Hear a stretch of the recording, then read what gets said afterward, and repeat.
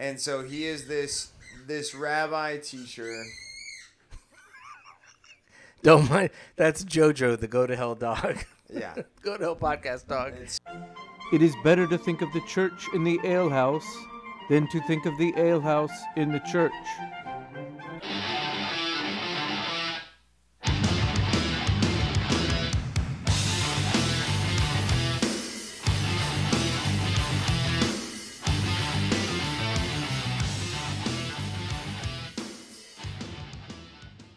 Welcome back to the Go to Hell podcast.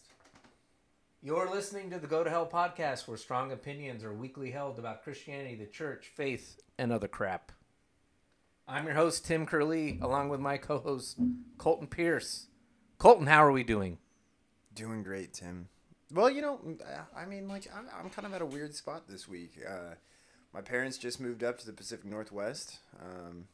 This will be the first time that I will be living further than 20 miles away from my parents in my life, which is kind of interesting. Wow. I don't really feel like any different about it. Like, people are like, are you going to be okay? And I'm like, yeah, I don't see why not. I've always been kind of an independent soul, but just the way that our worlds worked is that I was staying here because this is where the money is if you want to be a teacher. So, True that. So, like, I wasn't going to be stupid to go somewhere else. Be like, I won't, I'll teach for pennies to the dollar, like, I'm not going to do that. So. With twice the cost of living. Yeah, exactly. So it's just kind of been a weird kind of circle that I've been in with that. So we said goodbye to them this weekend. My grandpa hit his 75th birthday. We had his birthday party on Saturday. I gave a speech. Oh. An impromptu one. It was more of a stand-up comedy routine. That's what it was. Did you tell anybody to go to hell? No, I didn't tell anybody to go to hell. It was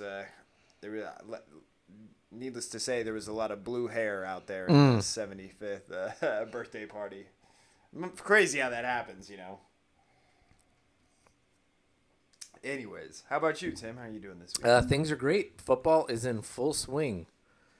So did you do your fantasy by draft? the time you're going to listen to this podcast, football will have been well into full swing. But since we don't really record a topical podcast in terms of the nuts and bolts what we talk about, so yeah, like, we're not going to talk about that Packers.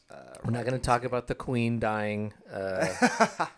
It'll be months old, a couple weeks old by the time I was like, you listen to this. on so Friday we'll when we had our Cowboys podcast, debacle on Sunday night. The season's already over before we're not it going to started. date. We're not going to date our weeks. Yeah, like, not at all. Not at all.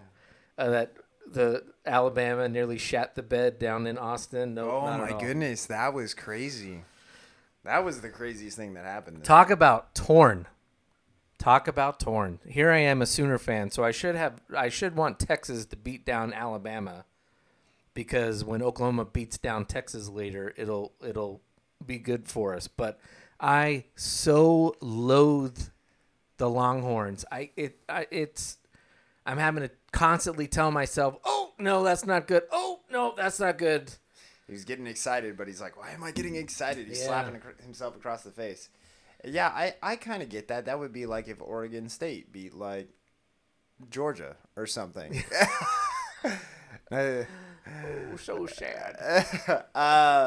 Well, you know what happens when our teams lose? We Drown our sorrows. Drown our sorrows. So what is our beer of the week? Sitting here drinking beer, talking guys, dreaming, killing time, living life with some down home friends.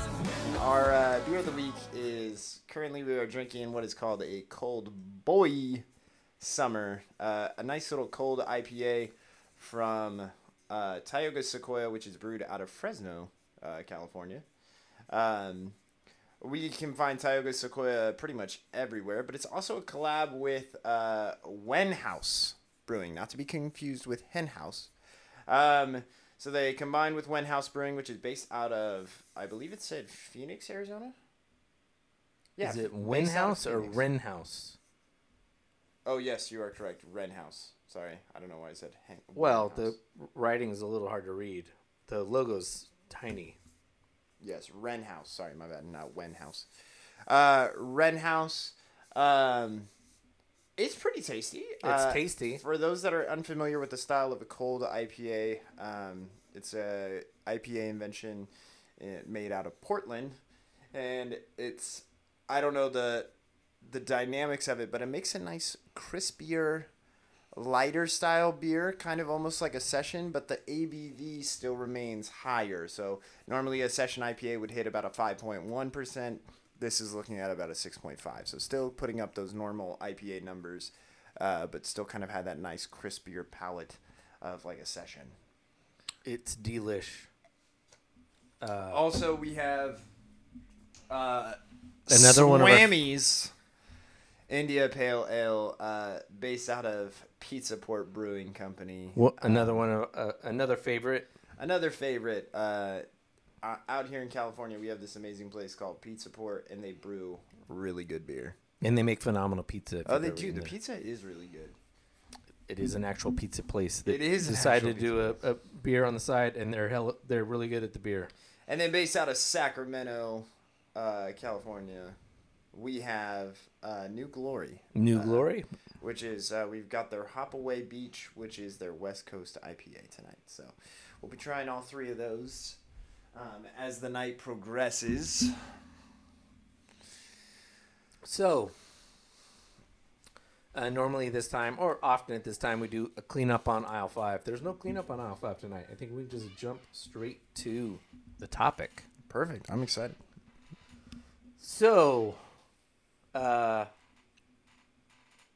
topic tonight is, I don't really have a title for it. We could call it Jesus' Friends in Low Places. How about that? I like So the genesis of the podcast was in early August. Something came across my internet feed. I don't remember if it was Twitter or whatever. This article someone had written, and it was titled, what is the actual? Jesus would have hung out in a dive bar and not to just go, what is it? Save people. Convert its patrons. Jesus would have hung out in a dive bar and not just to convert its patrons. It's written by this very pleasant Catholic fellow, and he's responding to a meme that apparently is popular on the interwebs. And that meme says, Jesus didn't eat with sinners and tax collectors because he wanted to appear inclusive, tolerant, and accepting. He ate with them to call them to a changed and fruitful life, to die to self and live for him. His call is for transformation of life, not affirmation of identity. So, this guy writes an article, and it's a good article. I'm not going to read the article. We'll post the link in the show notes. The name. Yeah. He makes some really good points. He says, no, that's not at all. Jesus wouldn't do that at all. That's not how Jesus lived. And he makes 3 or 4 good points in particular, other than he wouldn't just show up to proselytize them. One,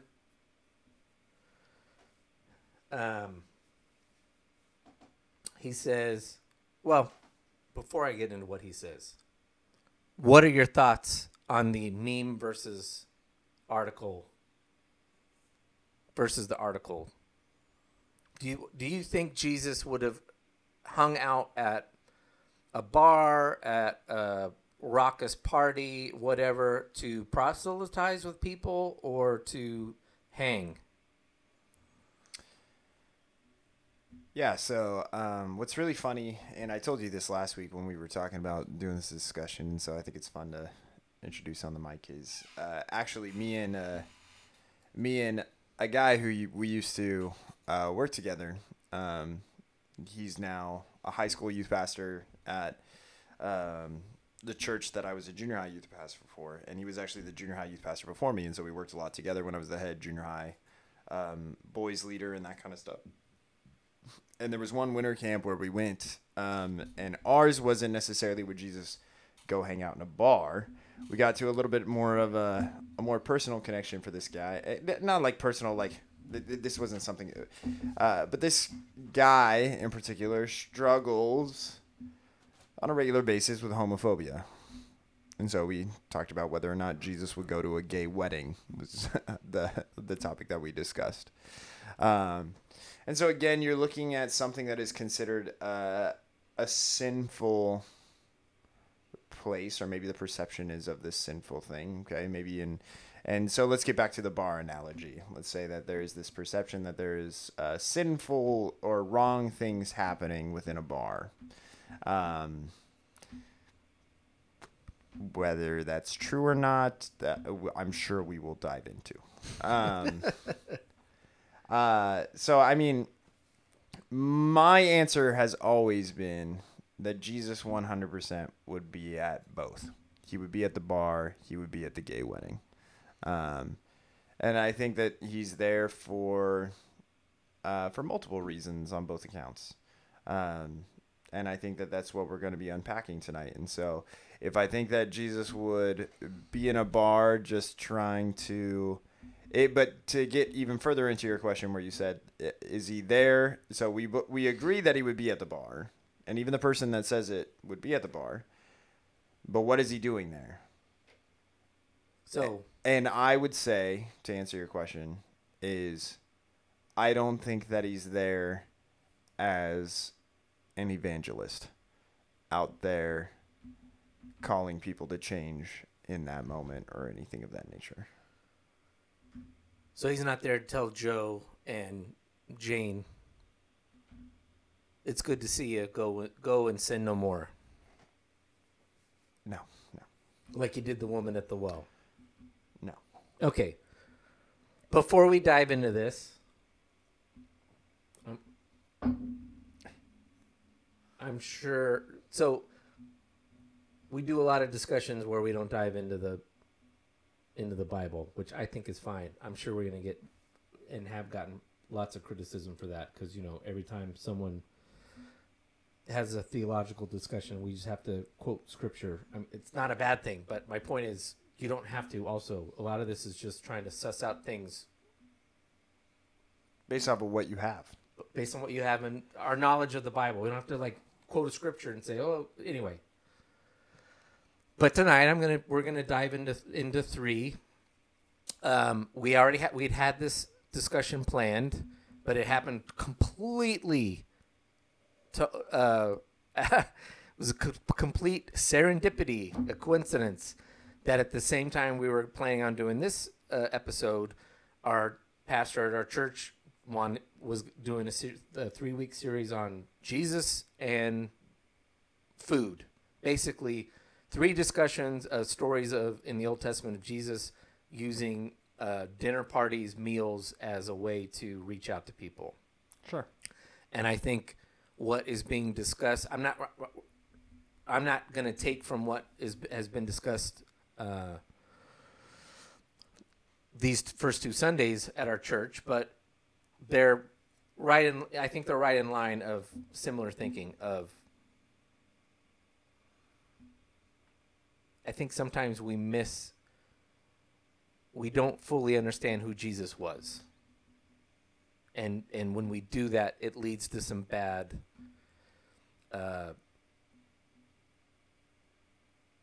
perceptions of what we should do and who we should be. And so, but I've picked three different stories from the New Testament.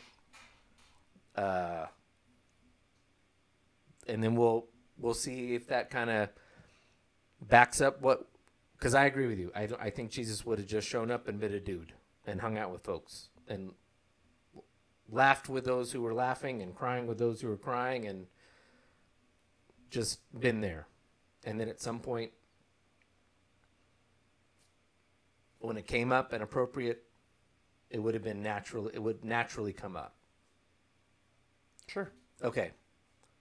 First one, Matthew 9. I'm going to read from Matthew 9. Though Luke has pretty much exactly This is one where Matthew and Luke pretty much literally exactly tell the story the same. I mean, there's only a few words difference in the account. So, so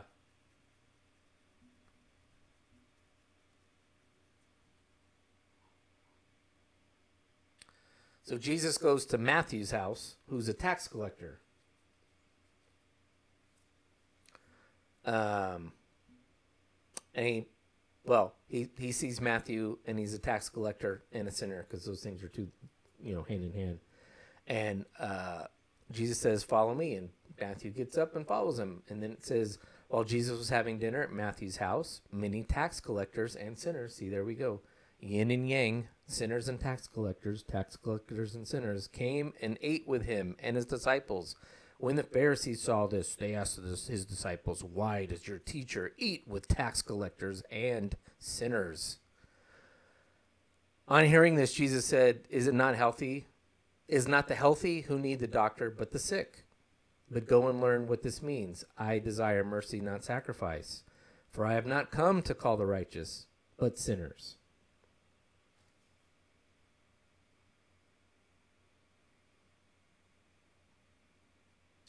Second story, John 2. Jesus changes water into wine. What, you want me to elaborate on this one a little bit, or what? You want to elaborate on the elaborate on the Matthew one first. Elaborate on the Matthew one. Okay. A couple of things to keep in mind. Again, we've talked about it on this channel a couple of times. Those images that are being presented in the Gospels, keep those in mind. So the fact that the both of them are using it is usually a big arrow that says, "Here, this is what you should be doing." Because again, Luke is this burden-bearing Messiah. You'll see that Jesus spends more time with those that are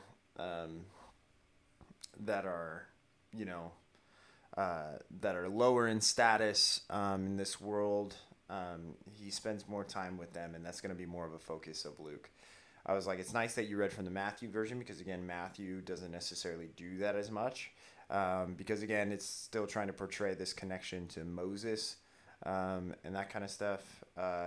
And so we do have that, which is again this kind of message. Again, it's not talking about what he's talking about, right? We're not getting a close up of Jesus and his response to these people, right? We're not getting "go and sin no more." That's extremely important, because again, he's sharing a meal with them, and meals back then were long ordeals. They're not like a 20-minute, it's not like go to Chipotle, you eat your burrito bowl and then you're out of there. This was something that if you were serving a meal, it would be a while. You would lounge together, and it would be something that you would converse, and that kind of stuff. And that's what would happen. And so legitimately he is hanging out with these people.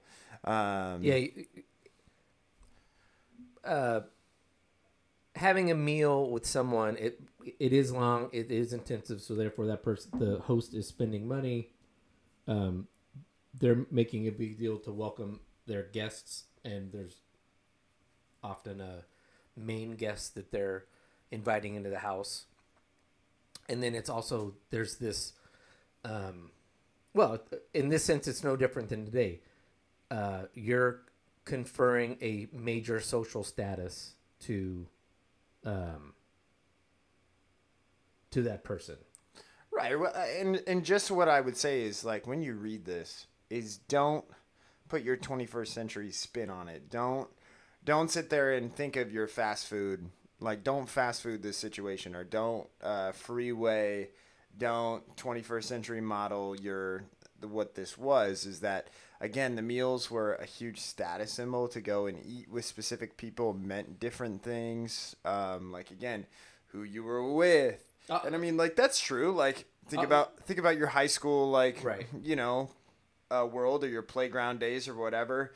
Who you were seen with meant a lot about what your status was, that kind of stuff. And so with them, it's very similar.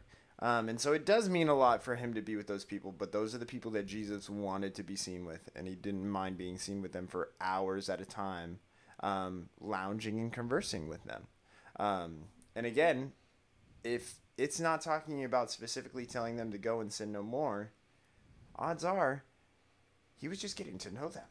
Correct. So, but yeah, continue with what you were. Okay. John 2. Jesus changes water into wine.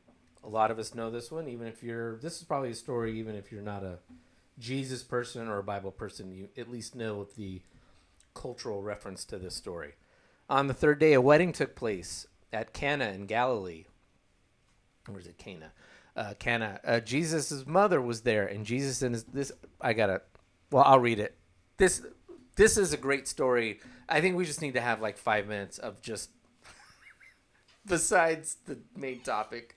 This is a great story that I don't think if Christians had a better sense of humor and were more inquisitive, I think it would make church more interesting. This is just so we're clear. This is not such a great story. Like Tim loves this because parents love this story. No, because of Mary's like reaction. No, like, no, it's the other way around. She goes to her son and she's like, "Hey, I need you to do this," and he's like, "I'm not. It's not my time." No, it's not. So and she's like, "He'll do it." Exactly. Jesus' mother was there, and Jesus and his. Actually, I say this is no. It's not. It's the other. It's still the other way around. It's someone who has an aged mother who's telling them what. Leave me alone. Jesus' mother was there, and Jesus and his disciples had also been invited to the wedding. When the wine was gone, Jesus' mother said to him, "They have no more wine." To which Jesus was probably like, "Yeah, okay, whatever." He says to her, Woman, why do you involve me? My hour has not come." Jesus' answer was, "Leave me the hell alone." Why is this my problem? And the way that he says "woman" is he's actually like, "Bitch."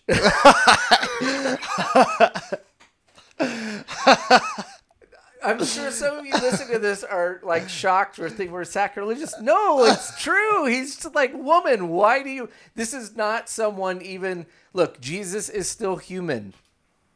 Yeah. So we can say, oh, he's the Son of God and he's speaking to the Virgin Mary. No, he's frustrated with her. No. I've read the actual Greek. It is it definitely they downplay it. It's no, I'm kidding.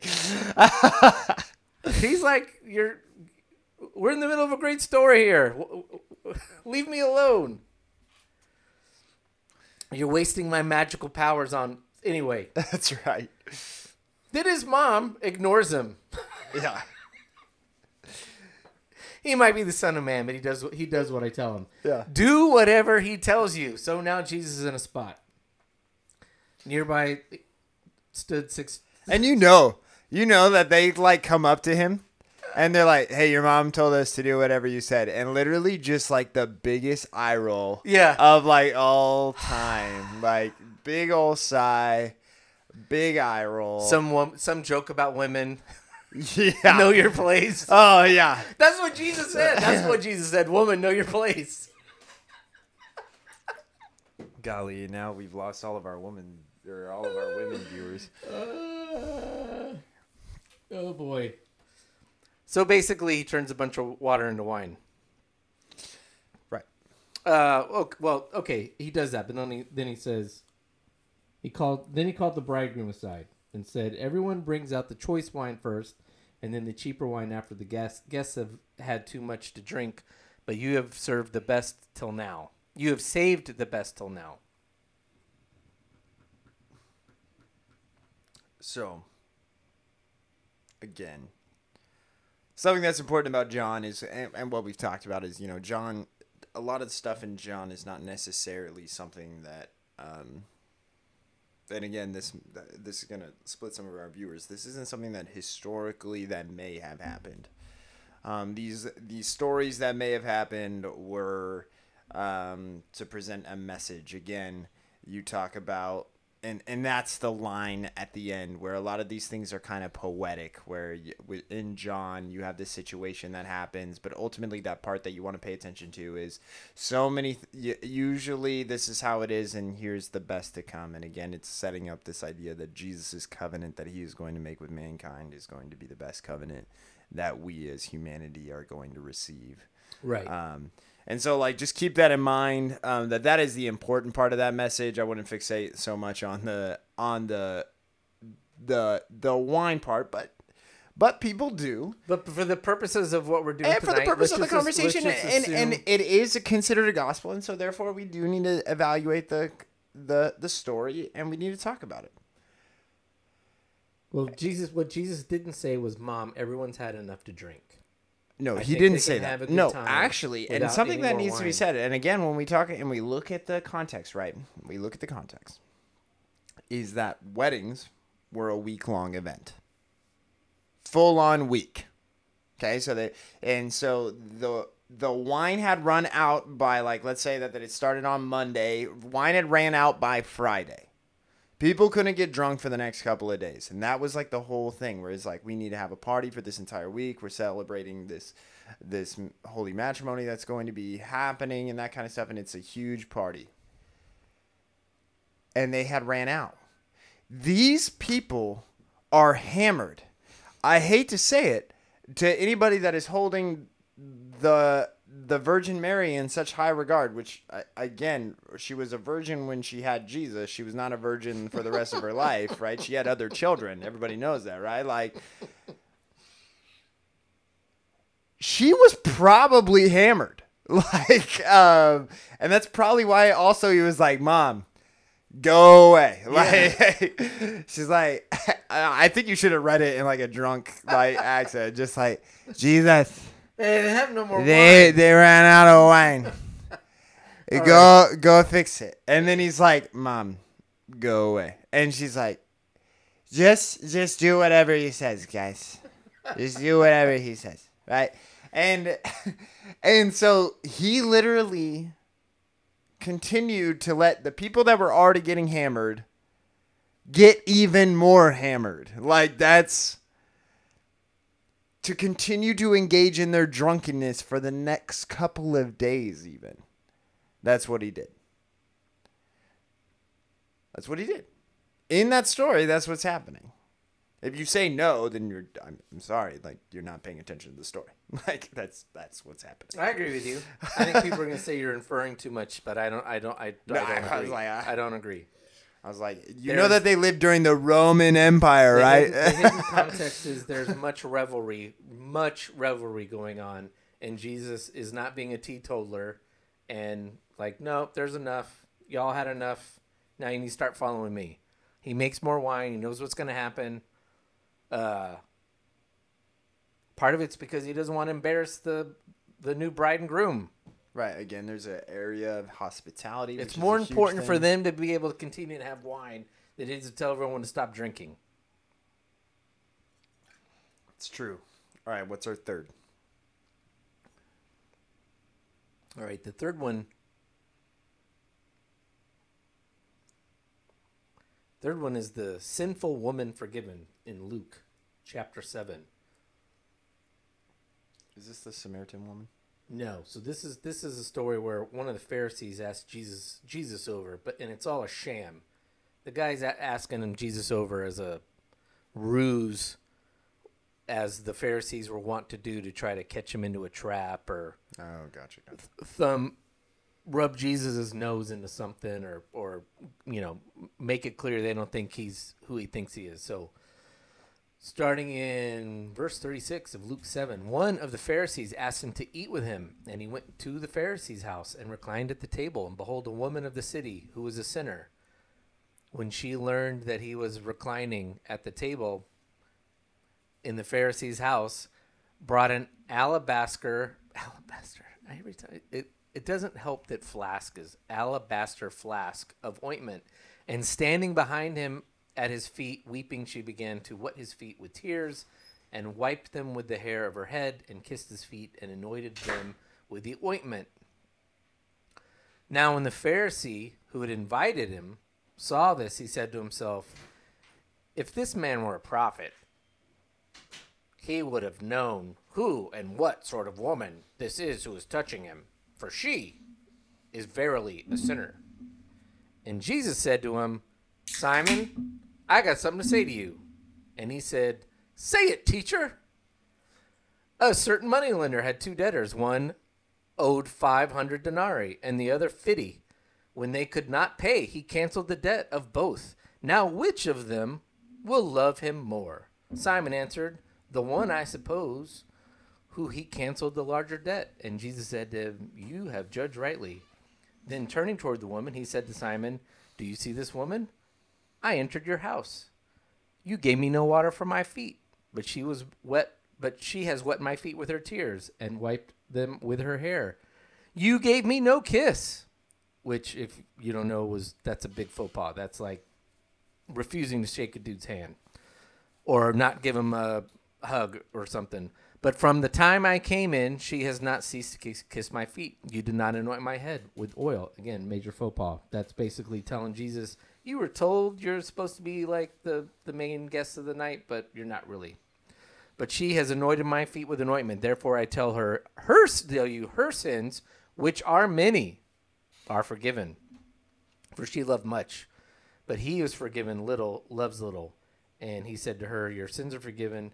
Then those who were at the table with him began to say among themselves, who is this degenerate? Who is this who even forgives sins? How dare he? Harumph, harumph. And then he said to the woman, your faith has saved you. Go in peace. Okay. He's reading from the Message Bible. That's where they say harumph, harumph. That's from watching. They also say That's from watching Blazing Saddles 2 weeks ago. All right. So a lot of this story doesn't directly have anything to do with what we're talking about, other than to point out, look, again, the Pharisee here, Simon, or I don't know, the Pharisee Simon pulls a fast one on him. He says, hey, come over for dinner. Then we read the story, and the woman who's supposed to be the town slut, the town floozy, is at the place. Well, how does that happen? Well, it's because Simon lit her in the house, because he wants to see what Jesus is going to do when the town floozy shows up that he lit in the house. And so what does Jesus do? He's not put off by it. He doesn't say, go away, woman, and start becoming better before you come back and have a dinner with me. Well, you obviously have never read the Da Vinci Code by Dan Brown. You don't understand that Jesus had a child. That's right. Well, it is in second Sagittarius. So again, it's another story I think that shows, he's at the fair. He's at a place with the Pharisees. Yeah. You have this situation. Again, we're seeing Jesus' response to these people that are supposed to be the low of the low, right? Like this is,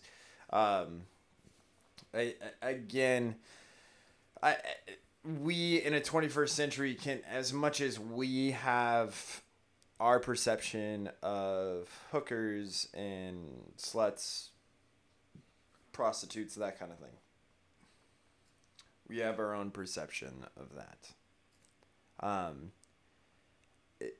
Take it on a scale to the magnitude for ancient Israel. Again, the Israelites had clear, distinct laws about all these types of things. And so to have this woman come into their home, for whatever reason, whatever life happenstance that may have led her to where she was and whatever was happening to her and that kind of stuff, we don't know the story. And that's also something very true, is that in our world now, some of those people get to have a story. There's books. Hollywood even, takes those spins where it's like, what if we saw things through their eyes? Even as educators, we're now, asked to, look at those kids that are coming from these backgrounds and not judging them based off of the way that they act, because there's a lot of other stuff going on that could be affecting them. And so, again, kind of on this tangent, but ultimately to sit there and say that what is going on back then is they don't give two shits about that. right? Like they're not sitting there thinking about, well, what is her story or whatever. Right. Like this chick is just She's brought it upon herself. right. This chick is a hoe. She's sinful because she was sinful, and her sinfulness led to this more sinful behavior. right, and so she's literally the cockamamie logic. and so though she is lusted after probably by quite a few men in the town, and possibly even some Pharisees, who knows why she's actually at Simon's house, is that ultimately at the end of the day she's also, you know, the way that she is perceived is so much worse than how we perceive them today. And so she's invited into this home, and she's this trap for Jesus. And so it creates this situation where, you know, Jesus has to choose what he does. And notice that right off the bat, he's not trying to minister to her, right? Like that's not what he's doing. Again, that's important. Simon's the one who comes up with the problem. She's there. She's giving a lot of what she has, right? She brings these expensive perfumes. These are probably the only things that she can afford, right? That kind of stuff. And she is doing, and her hair is greasy and wet and that kind of stuff. And her tears are washing his feet and that kind of thing. And he's like, why are you letting this happen? This woman is unclean. And again, something that is common across all of the Gospels is that Jesus is constantly going to these unclean people and dwelling with them. And through that process, he makes them clean. And so that's... I think that, okay, yeah, you made a critical point. Because I think some folks might have been listening to this saying, like, well, okay, you're saying he wouldn't evangelize people, but he does at the end. He tells her she's forgiven and all that. He only does that. He does that because Simon makes this an issue. He doesn't lead with that. Right. He's not like... When she walks in, he's not like, what's that slut doing here? Or... if you want to be more tender, woman, why are you here? Go and sin no more. He doesn't do even that. He's got no problem with her doing all these things to show why. Because she comes in, she's a wreck, and she immediately starts letting him know she knows who he is.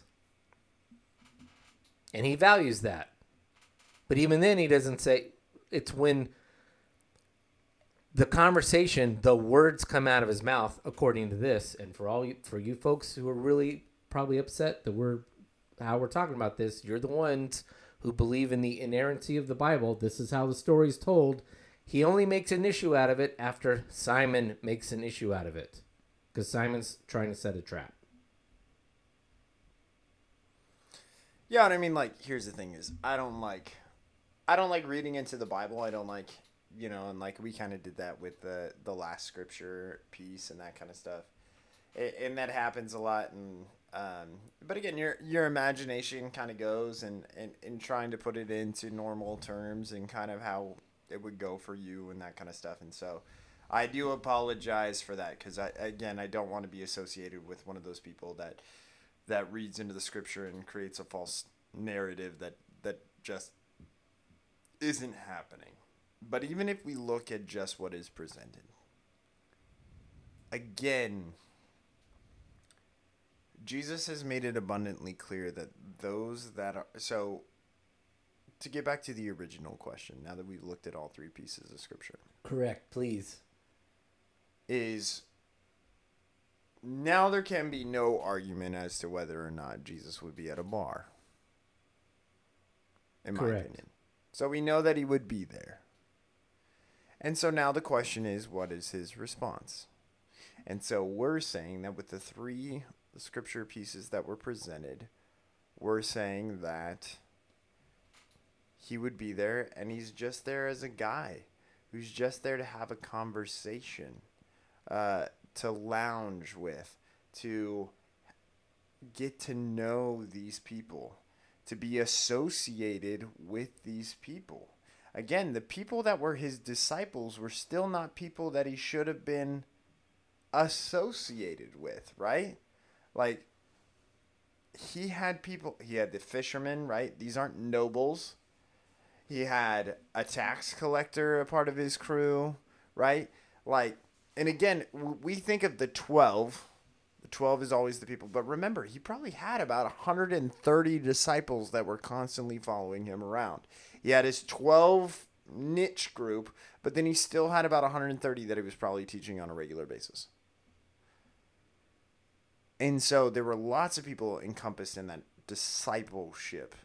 But we just tend to think of the 12. And even those guys that were a part of the 12 were not the cream of the crop. These weren't people that were free of sin. It's not people that are free of sin that Jesus calls. We're not going to be those people. We have to strive to be better. But that is for us as believers, right? Like that's, but I don't know. I'll let you unpack a little bit. Well, let's start going through a couple thoughts. In a couple thoughts in response to the what lead people to the meme.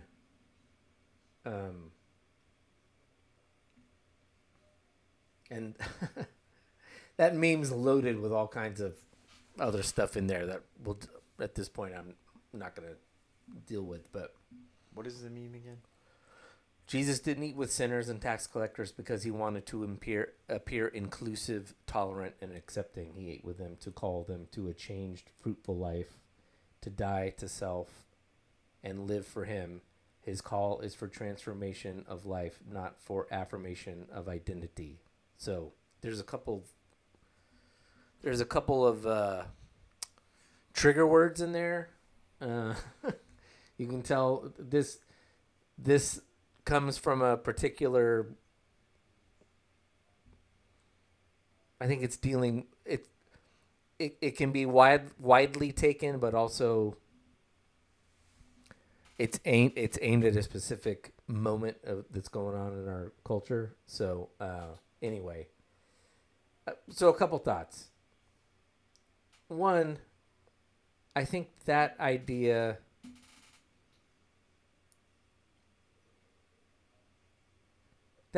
comes from this notion that's frankly always been popular, I think, within the church, within Christianity.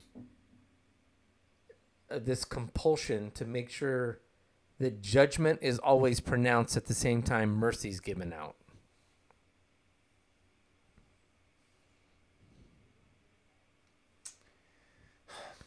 And someone listening home is saying, yeah, that's what Jesus did at the well. He said he told the woman her sins were forgiven, and he also told her, go sin no more.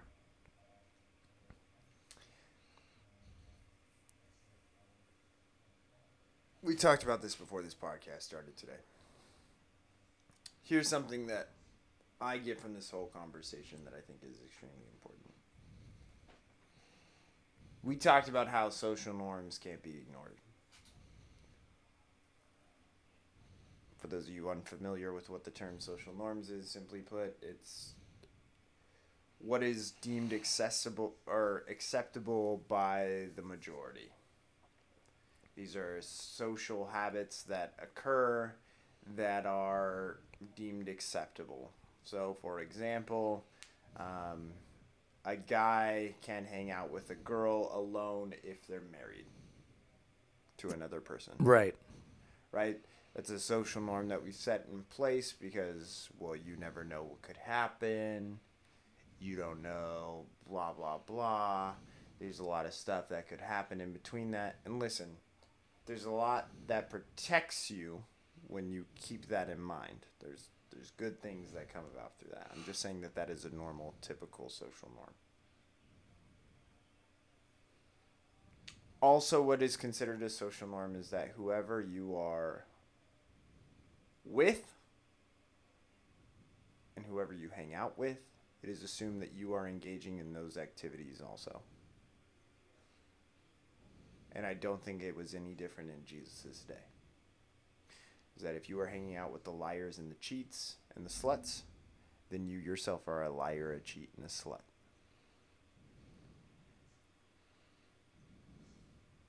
Again, I've said it several times on this podcast, is that a lot of our faith and a lot of our belief and a lot of what we follow in Jesus Christ comes down to our own personal responsibility. We have a personal responsibility to do what is right, even if it means that the rest of the world views us as a liar, a cheat, and a slut. And so when we go to these bars, or we go and we hang out with the sinners or the least of these, if people think that we are of the least of these, we should give two shits. Because that's not what we're supposed to do. Right? We're supposed to go out there, we're supposed to show love and care and affection for these people. And people think that we are encouraging their behavior. So we aren't a participant, right? That's always what's important. Is that if you go into these places, and again, we need to define what are the sinful natures that are being targeted in a bar, okay? But like, again, like what I used to have with this coworker that I used to work with, you know, this gay wedding. If you go to the gay wedding, are you gay yourself? No. But are you condoning the act? That's the question. Right, that's the question. Are you allowing That this people to ask. happen? I think that one... That one I think is a little more difficult than the bar because it's a new. You're going to talk about social norms. We've gone from one social norm to 180 degrees like that, and people are having a hard time figuring out what to do with it. But that one's. But it's still a good question. But then am I condoning it, or am I just being a good friend? But then make it parallel across all sins. Don't just if you're going to do that, then if you're going to make it that blanket statement where it's, I'm not going to condone this, right? I'm not going to let this happen. Then do that for all sins. And you'll find that people are all of a sudden compromising and they're sacrificing right and left on a lot of these situations. What happens when your son or daughter gets pregnant or gets a girl pregnant? Okay? Do you condone that sin? Cast them out? Like, is that what you do? Some people do, you know? Is that what our response is as Christians? Is that what we're supposed to do? No, right? We've talked about this. When we talk about these women that have had abortions, when we talk about people that are hooked on drugs, okay? Like, is our responsibility to sit there and tell them how much, like, hey, man, you're fucking up your life? Like, no. You know, like, our job is to love on these people. And some people believe that, and this is something that's true, is that we believe that we show love we believe that this is the love that... absolutely. I want to get to that. Yeah, the love is that we call them out on their... That's the part. The love is, no, I'm showing them judgment that God is going to give them, and I'm offering them mercy from love for their eternal salvation, which... And that's the narrative that we feed ourselves, right? That's what makes us feel good about our judgment, is that we are saving them from eternal damnation. Correct. And that is pure love. And it's like, no, you need to lose that. Again, here's the hard part, is that when we look at sin, and we look at what sin actually is. Again, we see sin, the definition of sin and what we view sin as is that it is this evil, corrupt, gross thing, when actually what it is, and the best way that I could describe it, is actually kind of what I experienced this weekend. I went to a water polo tournament this weekend.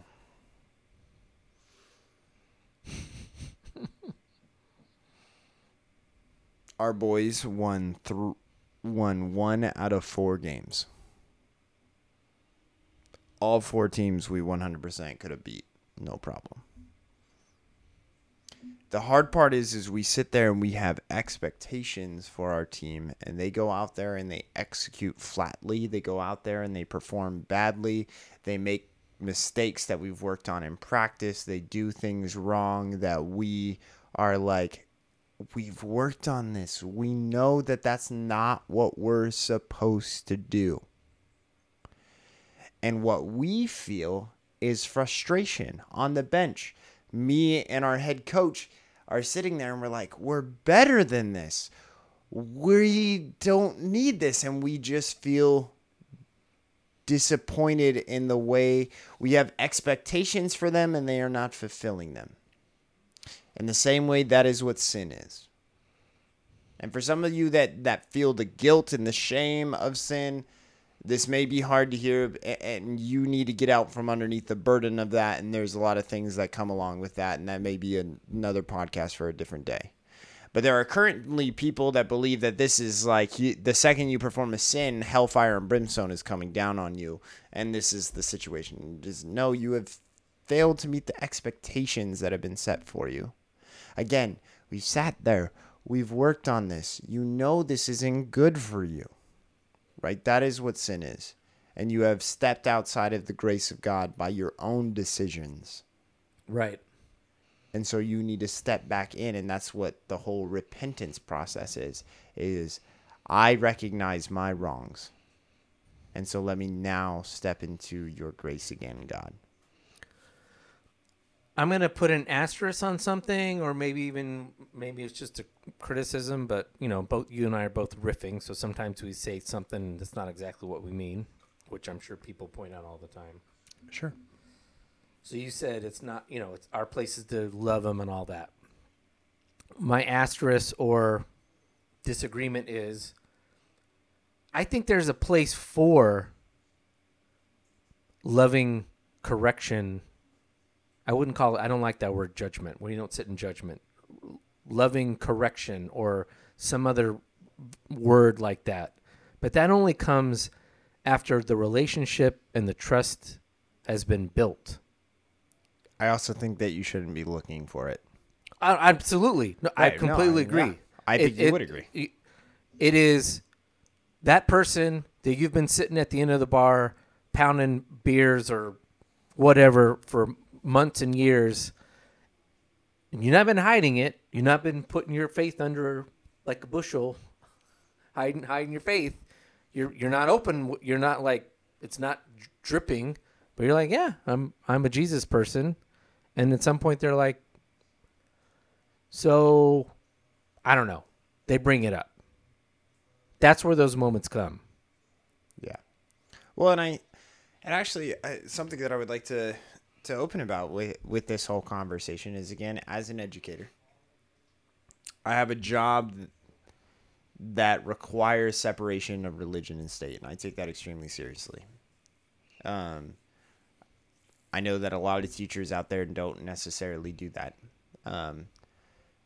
But I think that it is something that I take extremely seriously, is that it is not my job to sit there and teach children scriptures, to tell them what their faith is and that kind of stuff. I have had several students approach to me about my faith and that kind of stuff. And usually what I tell them is, when they approach me, and again, some teachers use that as an opportunity, right? If they ask in the middle of class, now they can get on their soapbox. I don't do that. I usually say, if you'd like to ask me that question, you can ask me at break, or you can ask me at lunch, after school, or before school. And through that process, I have had students that have come up to me and they've asked me those questions during those times. And we have had great conversation through that process, because I'm a role model in their life. Like, as much as some kids are like, Mr. Pierce sucks, there's not a lot of kids, in my opinion, there may be, that sit there and say that, Mr. Pierce is a cool guy or whatever. And so I just want to know what makes him different. And so we can then have a conversation about that process.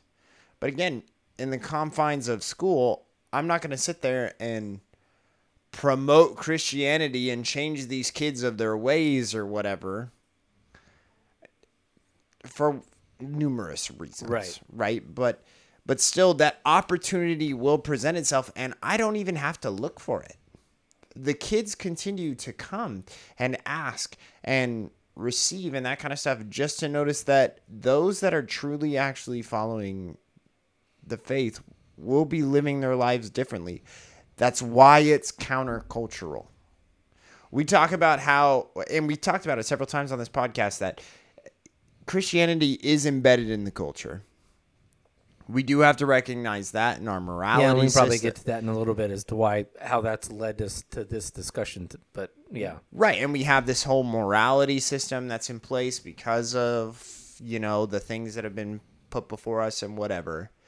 But still, there are plenty of things that Christians can be countercultural on, and it doesn't have to just be our political views. That's not being countercultural. No. That's being left or right. Take your pick on that one. We can be countercultural without having any involvement and just loving on people and having an endless amount of love to give is one of the biggest countercultural things that you could ever do, especially in this world where everything is transactional. To have unconditional love for every single person that you meet, because Jesus had an unconditional love for every single person on this planet. So therefore, if you continually look at every single person as if they have an unlimited amount of love that you could possibly ever give them, the world changes. right. Kids that'll sit there or people that'll sit there and constantly abuse you. And I mean, again, don't sit there and if you're in an abusive relationship, this doesn't mean take the abuse and just unconditionally love them. Again, protect yourself. Do what's right for you, but at the same time, continue to show those that you possibly can unconditional love. And that is something that will always be countercultural because our world just doesn't work that way. No, right now we are in a graceless world. It doesn't matter what side of the political aisle or culture. We're in a totally graceless period.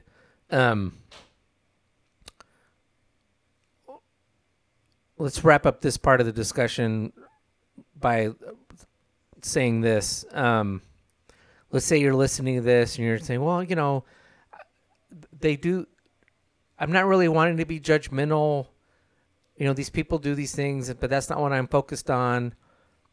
And I just really want to save them. I want them to go to heaven because I'm going to go to heaven. And Colton and I we were honest a couple episodes ago about how we kind of view heaven in terms of the whole judging or determining whether that's the basis of why we follow through with our faith. We're not really all that too concerned with heaven. That's not the end goal.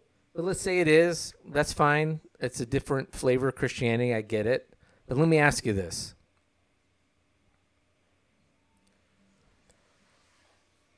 Why in the world would someone, we keep using, let's say at the bar, but whatever it is, the hair salon, the PTA meeting, whatever, why would they think that you give a damn about seeing them in heaven if you don't want to have anything to do with them on earth? Right. Well, it's not, but always it's never about that for them. It's always, it's not about For me. who? It's not about me seeing you later in heaven. No, because that's not what I'm called to do. I'm not called to see you in heaven. I want only my loved ones and all that kind of stuff around me. But I'm called to make sure that as many people get into heaven as possible. Well, you know what I mean? No, I know. But No, I'm I get what I'm you're turning saying. around for the side of the guy, for Steve at the end of the bar, who's always 3 sheets to the wind and believes that Trump had the election stolen from him. You think he's a terrible guy. And Steve's sitting there thinking, like, why would I give a damn what you think? You don't like me here. Why would I want to spend eternity with you? Because we get hung up on stupid stuff. Look, I can get as upset about politics from a third. Look, I'm watching the news. I can get just as angry as the next person. But I got people in my life who are 180 degrees from me politically. And we've had vigorous discussions. I would say the other person got pretty heated, but by the time it was over, no, everything was good. When I was in my 20s, I would have, being an American Christian, and I put that in that order, an American Christian, and too many Christians are that way. They are American Christians. I would have gladly given up any relationship with someone on the left. I didn't give a damn. And you know what? Somewhere in that whole transformation that I've talked about in this podcast of just like using the icky word no one wants to talk about, but Tim's Anabaptist side is showing. Right no, he's all in. He's the- now fully Anabaptist. deconstructing my Christianity. Edit that. So, in my phase of deconstructing my Christianity, I don't care. I'm not going to lose a relationship. Now, if that person doesn't want to be friends with me, that's fine. But I am not going to walk away from someone because they have different political beliefs or even some belief on a fundamental moral thing that I believe in. It's not worth it. Tim's going to be a Mennonite before we know it, guys. He's going to be one of the dicks.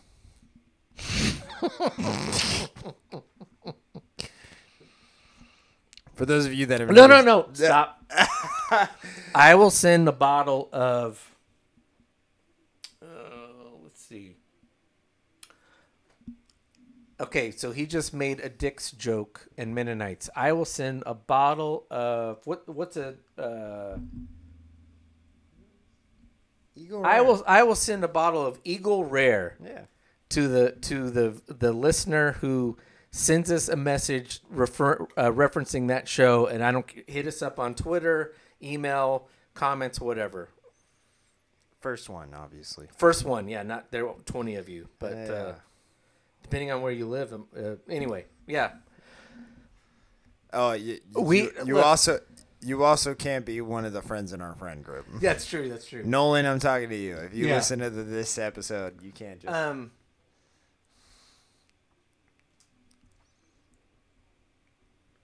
Now, part of that's just the vibe we give off. It's not just words. It's just, look, if I don't think you're really invested in me, why should I give a damn about this faith, this relationship you're talking about? It certainly hasn't really changed you that much. Yeah, it's great you don't drink and like I do or swear or whatever, all this other stuff, but you're still a dick. So who cares?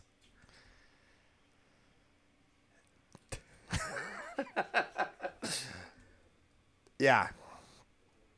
Who cares? Yeah, I think, and we still haven't unpacked. We have it on the schedule to talk about American Christianity and what that. Oh yeah, that might be two-parter. That might involve a guest or two. So and what that that's- looks like. And we don't. Again, on this podcast,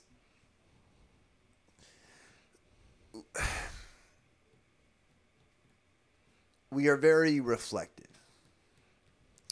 And I think Tim opened up about a good part is that, hey, this was me, years ago. Like, this is the way I perceive the world. right. And he's saying that it wasn't good. And so he's coming across to those of you that may be sitting there and you get a little defensive when we say some of the things that we're saying tonight. And you get a little frustrated and maybe your amygdala is kicking in and you're saying things that are rubbing me the wrong way or whatever, and you want to sit there and you want to spam that email to Tim at gotohellpodcast.com, and that's what's happening in your brain, and I understand. And we're not the point of this episode isn't to tell everyone they need to go hang out at bars or other seedy places and hang out with people. That's not the point of this either. No. And look, if you're in your 20s or your 30s and you got kids, or you got kids at home, that's a different season of your life. That I get it. I'm not asking you to go out and That's one of the biggest ministries that you could possibly ever have, is having children. Well, that's true, and that might be the soccer field. But again, that's the what's your mindset at the soccer field? Do you hang out with all the same people you hang out with, or do you try to hang out with the guy with all the tattoos who swears like a sailor and makes you cringe? Maybe you should go hang out with that guy. No one's going to get saved if we all hang out with the same church people. Right. And so what we're asking you to do tonight is step out of your comfort zone and maybe be a little less judgmental towards those people that are in your church that are frequenting the bars, the dive bars on Friday nights or Saturday nights or Monday nights or Tuesday nights. Tuesday nights or Wednesday nights. nights. Trivia night. It's trivia night, you guys. Leave us alone. There's, again, our call to action is to be set apart from everybody else. And so we as believers should not care what the social norms are. We need to do what we need to do as believers every single time. And that's hard. Yeah. That's difficult. I can't act like social norms aren't a reality of our world. I can't sit there and say that it's really easy to do to just go and, become a social outcast, to have these perceptions. You may have perceptions change within your own home. Your wife may look at you different. Your children may look at you different because of the decisions that you are making that you feel in your heart are correct based off of the fact of what Jesus Christ said. That's a harsh reality. Right. But that doesn't mean that it shouldn't happen. Yeah, and it doesn't mean doesn't mean you have to step out of your comfort zone with everybody. You dip your toe in where you can. We last couple episodes we talked a lot about homeless, partially because my wife and I are involved in it. I'll use the example of the homelessness. I engage with homeless folks. I do not do it every single time I see a homeless person. A lot of times I feel an itch that I feel God's telling me, like, that's the one you need to talk to. But I don't stop every time I see a guy or a gal standing beside the road with a sign and be like, oh, I'm going to pull over. And it happens in spurts. Yeah. And we're not telling you, to say, I'm going to start hanging out at bars because I don't know anything about these people. No. It might be at work with the asshole at work you're working with that you don't understand why they're such an a-hole. Yep. But I'll go back to how I started this. We feel this compulsion to pronounce judgment before we do mercy. And whatever verses you want to cite where Jesus said, go and sin no more. He didn't say go and sin no more. Now your sins are forgiven. It was the other way around. So, this is we've been talking about beers and bars for the last couple minutes, well, the whole time, but they came up. This is a good time to hit our second segment for Beer of the Week. Beer, beer, beer, beer, beer, beer, beer, beer, beer. Of course, this is all unofficial, but, we already did Swami's Pizza Port. Yeah, we talked about all of them, man. All right. You just... The first one hit you that Drink right. I drink. Drink right through it. All right. Last topic on this topic. Here's my other problem with this perception of Jesus. I don't think we fully, and I mean this like a big we. I mean this like the church, and I mean this like the church for 2,000 years. Right. I don't think we fully appreciate how we say it. We say the word, but we never try to fathom it. And maybe it's just because it's too hard to fathom because you're trying to split. It's like splitting an atom. But we don't fully appreciate that Jesus was human. Right. He's not the guy.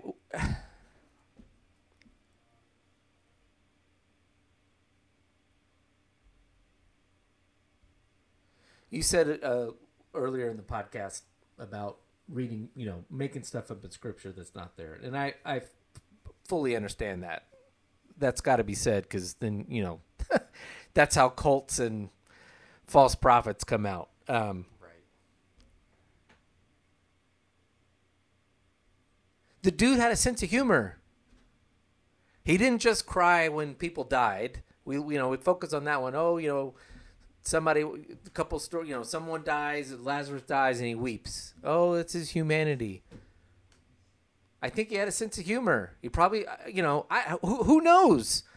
Is it wrong for me to envision Jesus pulling pranks on Peter? Probably not. Peter deserved pranks from what we know of him. And so, besides whatever you want to just imagine, Jesus was personality-wise,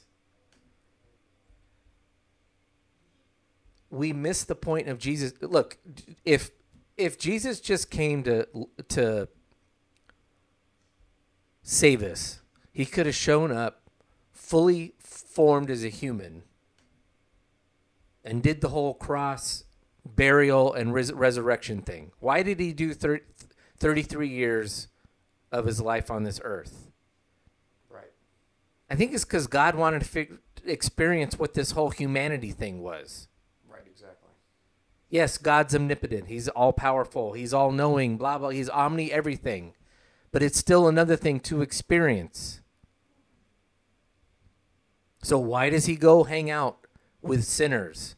And in the modern day, why would he go down to the local watering hole, the local shit kicker bar, and hang out with shit kickers, and not go to the 5-star restaurant where the lawyers and politicians are?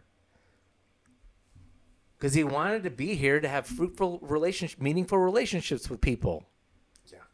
That he thought were going to be most open to him loving him and liking to hang out with him. I don't think a bunch of tax collectors are wanting to hang out with some stuffy goody two-shoes. Does it mean he's telling dirty jokes? No, but he had to have been a bit of fun. It wasn't just like, do we all imagine that it was just like, some, the thing that's cachet today, the 3 famous people you want to have at dinner, where we all imagine we just sit there, and ask Abraham Lincoln, what was it like to fire, General so-and-so? No. They didn't all, the Pharisees wanted him there to play tricks on him. The Pharisees wanted him to catch him in the stuff. As his ministry went along, certainly people wanted to be there because they figured out this guy was the Son of God. But early on, when a lot of these dinner stories are happening, they just want to find out what makes this cat tick. And I don't think he just showed up being like, yeah, I'm here to dole out forgiveness and some and a random miracle here and there. He must have had something interesting, funny, unique, compelling, compassionate thing to say. So if you believe in that total banal thing of what would Jesus do, stop running around judging people, but start acting like the Jesus that's in between the letters and the words that we read about in the Bible, which is a dude who just apparently was cool enough that people said, come hang out and be with me. So on that, I think what's important is we look at Jesus as what he was, and understanding that, again, Jesus at this point of his life, I know that it's always easy to sit there and say, he's a carpenter. He's a carpenter's son. And so, yes, he's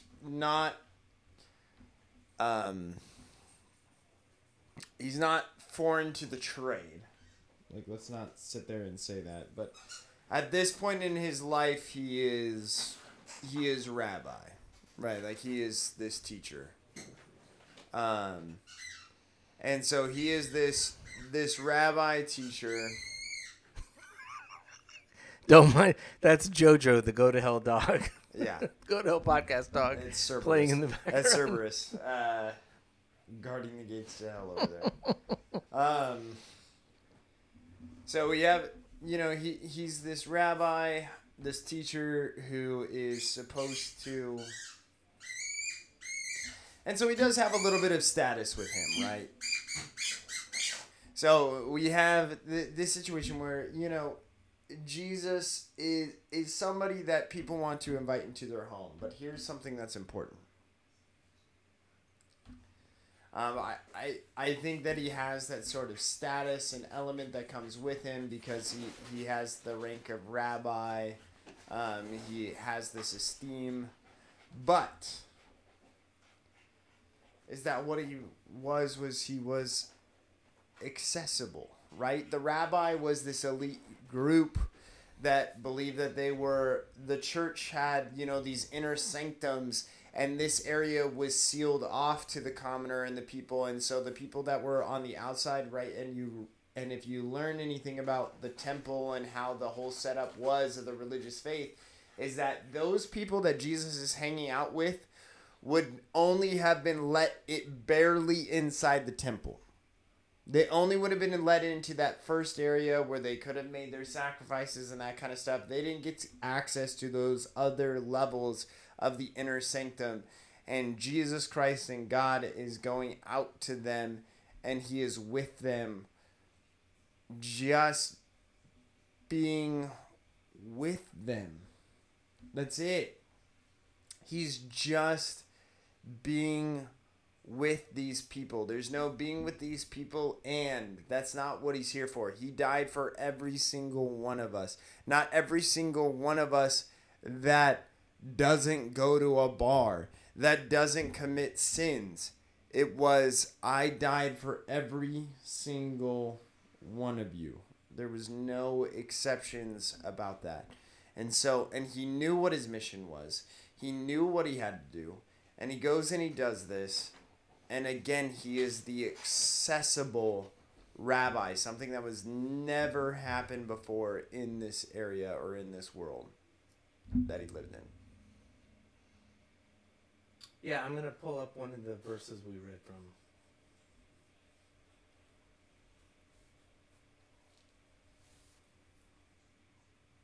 Because I think what you just said is a good way to wrap this up.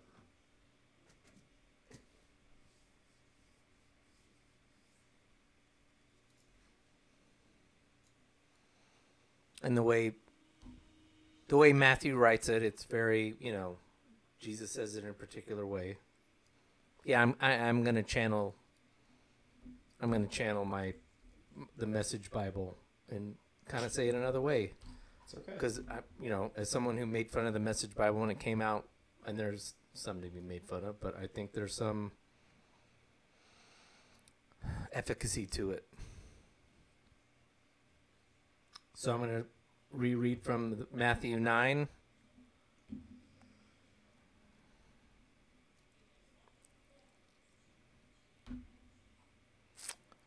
Jesus is at Matthew, who's a tax collector's house. Pharisees see him there. Jesus is at a bar. For the purpose of this podcast, he's at a bar. He's hanging out with drunks. And the Pharisees say, why the hell does your boy hang out with drunks and foul-mouthed people at a bar? And Jesus hears them and says, I'm not here for people who are righteous or self-righteous or whatever. But go and learn you go and find out what it means to be merciful. Right.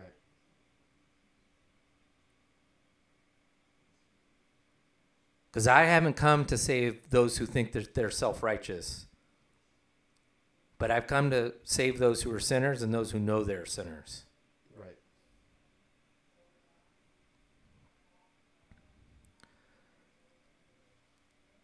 I don't know what kind of human Jesus was.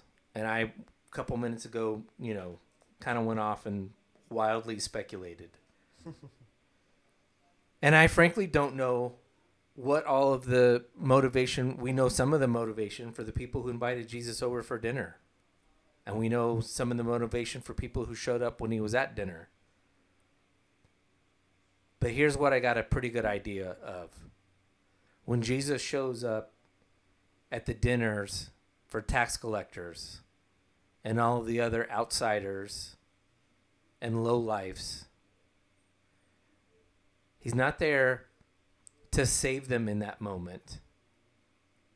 He's there to get to know them, understand who they are, and love them because he knows he's going to die for them.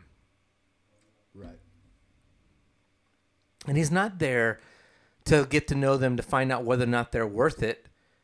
He's there to drink in every single moment that he can with these lowlifes and outsiders and deplorables and whatever other name you want we can use these days. Right or left, non-religious, religious. He's there to find out who they are because he's going to die for them. And why wouldn't you want to get to know all those folks?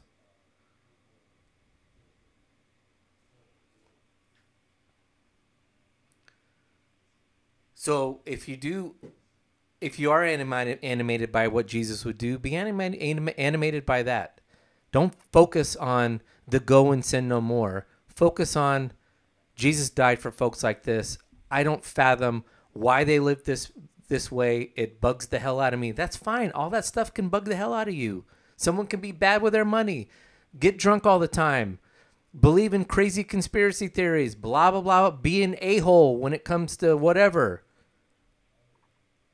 Be the one person in their life that it's like, okay, but I'm still going to be here, showing up every day, showing up every Tuesday, showing up every Friday at the end of that bar, whatever. Telling jokes, slowly getting to know you, and just loving you for you and all of your deplorable, kooky craziness. Right.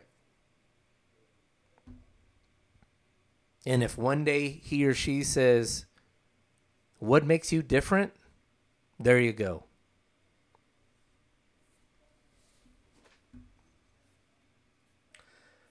I mentioned a couple episodes ago, and it's probably a couple episodes where our culture's changed quite a bit. We're no longer in a Christian culture, and I will say this part of me wonders if the aspect of this episode is part of that. You and I, I'm older than you are, but I think you and I came along in this period where that Christian culture was dying. Yeah. And I'm not sure, I'm not willing to say I agree with it, but I do understand the efficacy of if you live in a quote-unquote Christian culture, one that is proclaiming to be Christian, whether or not it actually is, that the hellfire and brimstone, the judgment, all that kind of stuff isn't... I understand why that's the way the Christianity is being dealt with. Again, I'm not sure I agree with it. But here's what I do know. The world has changed. And that, whether you think that that's correct, and then we need to talk about sanctification and all these other things that lead, we're really heavy into life-changing and all that. I don't think that works in this world. Right. As you said a few minutes ago, we live in a world now more than ever, where friendship,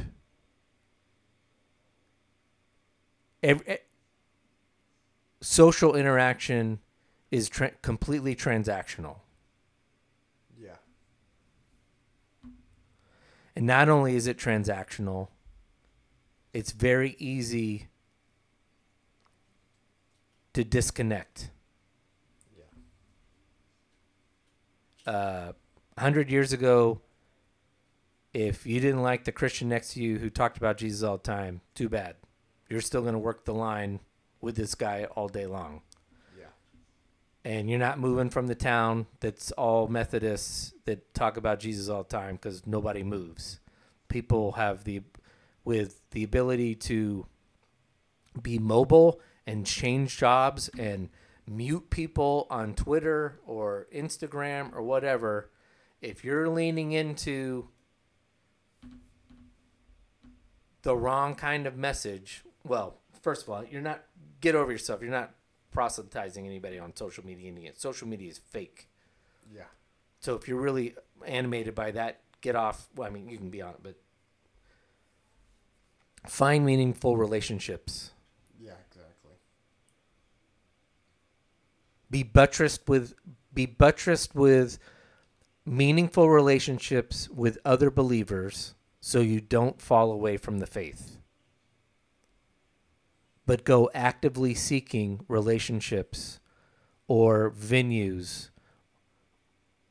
where you can find those who aren't believers, so that you can be quietly, lovingly spreading the gospel in a relational way and not in a transactional way. I don't think there's anything more to be said. Wow, a little heavy for that. All right, well, I didn't plan on that, but all right, well, that's it, I guess, for this episode of the Go to Hell podcast. Do we have anything else? That's it? No more? No more, no less. No more, no less. All right. We thank you for listening. If you like this podcast, please do us a favor. Go to your podcast app of choice. Rate and review the Go to Hell podcast so others can find the show. Questions, comments, constructive, thoughtful criticism. That's always welcome. You can find us on Twitter at the Go to Hell Pod, or email me at tim@thegotohellpodcast.com or Colton at gotohellpodcast.com. And if you disagree or despise anything we've said today on this podcast, feel free to just go to hell. Nice. I got friends in